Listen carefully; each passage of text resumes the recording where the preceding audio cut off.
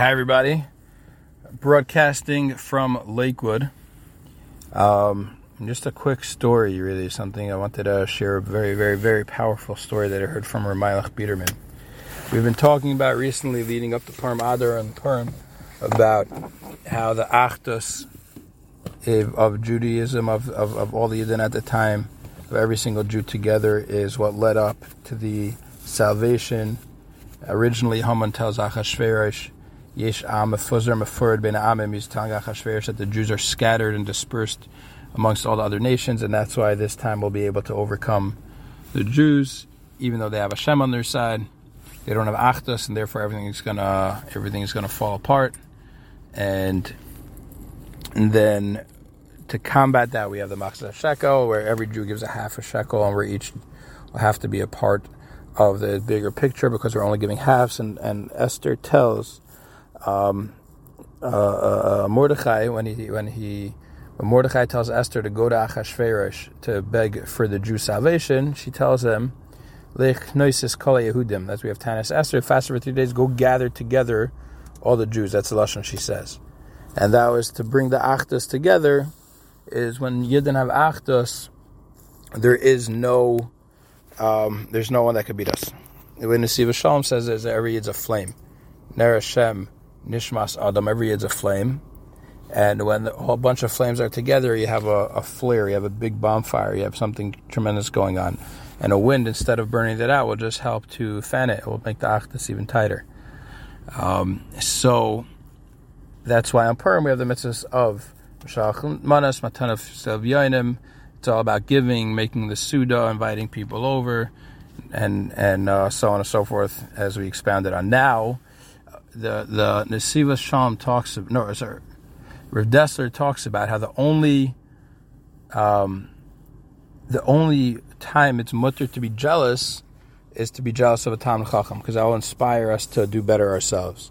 What does that mean? He said, because when it comes to every other jealousy in the world, what that means is that I don't want someone else to have this item or this element, this characteristic trait, whatever it is, because I want it. I want to have the nicest car, and he has a nicer car, so it takes away from me. I want to have something. I want to have the most money, and he has the most money, so I want more than him. So you want something that to be to you, and it shouldn't be to other people. Now, the only time where jealousy is mutter is when it comes to ruchnius, is because it only helps everybody.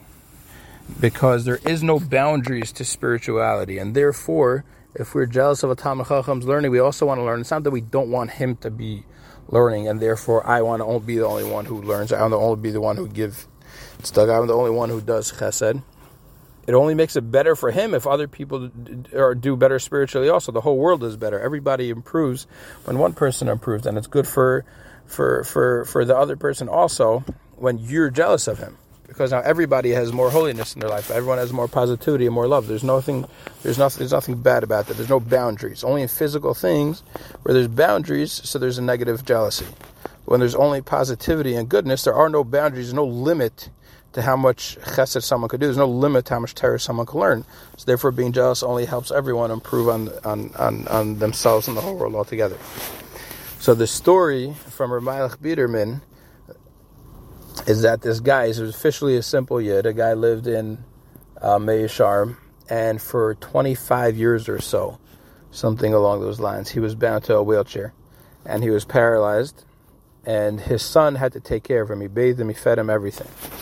And it was, towards the end of his life, and his son asked him, he passed away just a couple of years ago, maybe it was 2-3 years ago, my son asked him, how are you always happy?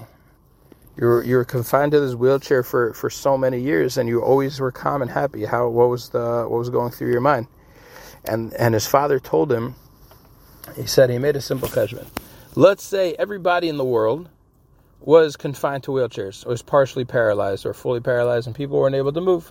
They'd be the same situation that I'm in. Would I be unhappy? He says no, because that's what's normal, right? Everybody in the world goes on wheelchairs and can't move their arms or whatever it is, and there's nothing. I'm not less than anybody. So he says, so now that other people don't have to be confined to wheelchairs, and other people are able to move their hands and know they don't need help. as much as I do. So that means that I should be upset. That means I should be sad that other people have so much goodness in their life. I realize that I'm not going to be upset about that goodness. So everyone else has amazing things. Why should I be depressed because I don't? If everyone had the same situation as me, it wouldn't affect me. So now that they're better, so good, amazing. People have an easier time. It's not going to make me upset. It's such a beautiful, such a powerful outlook on life. So much.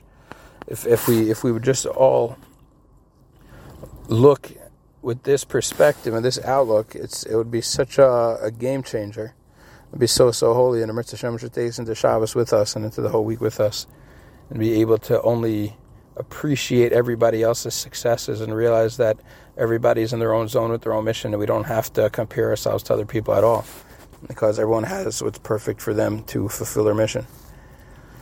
With that, I wish you and bless everyone with an amazing, fantastic, peaceful, connecting Shabbos.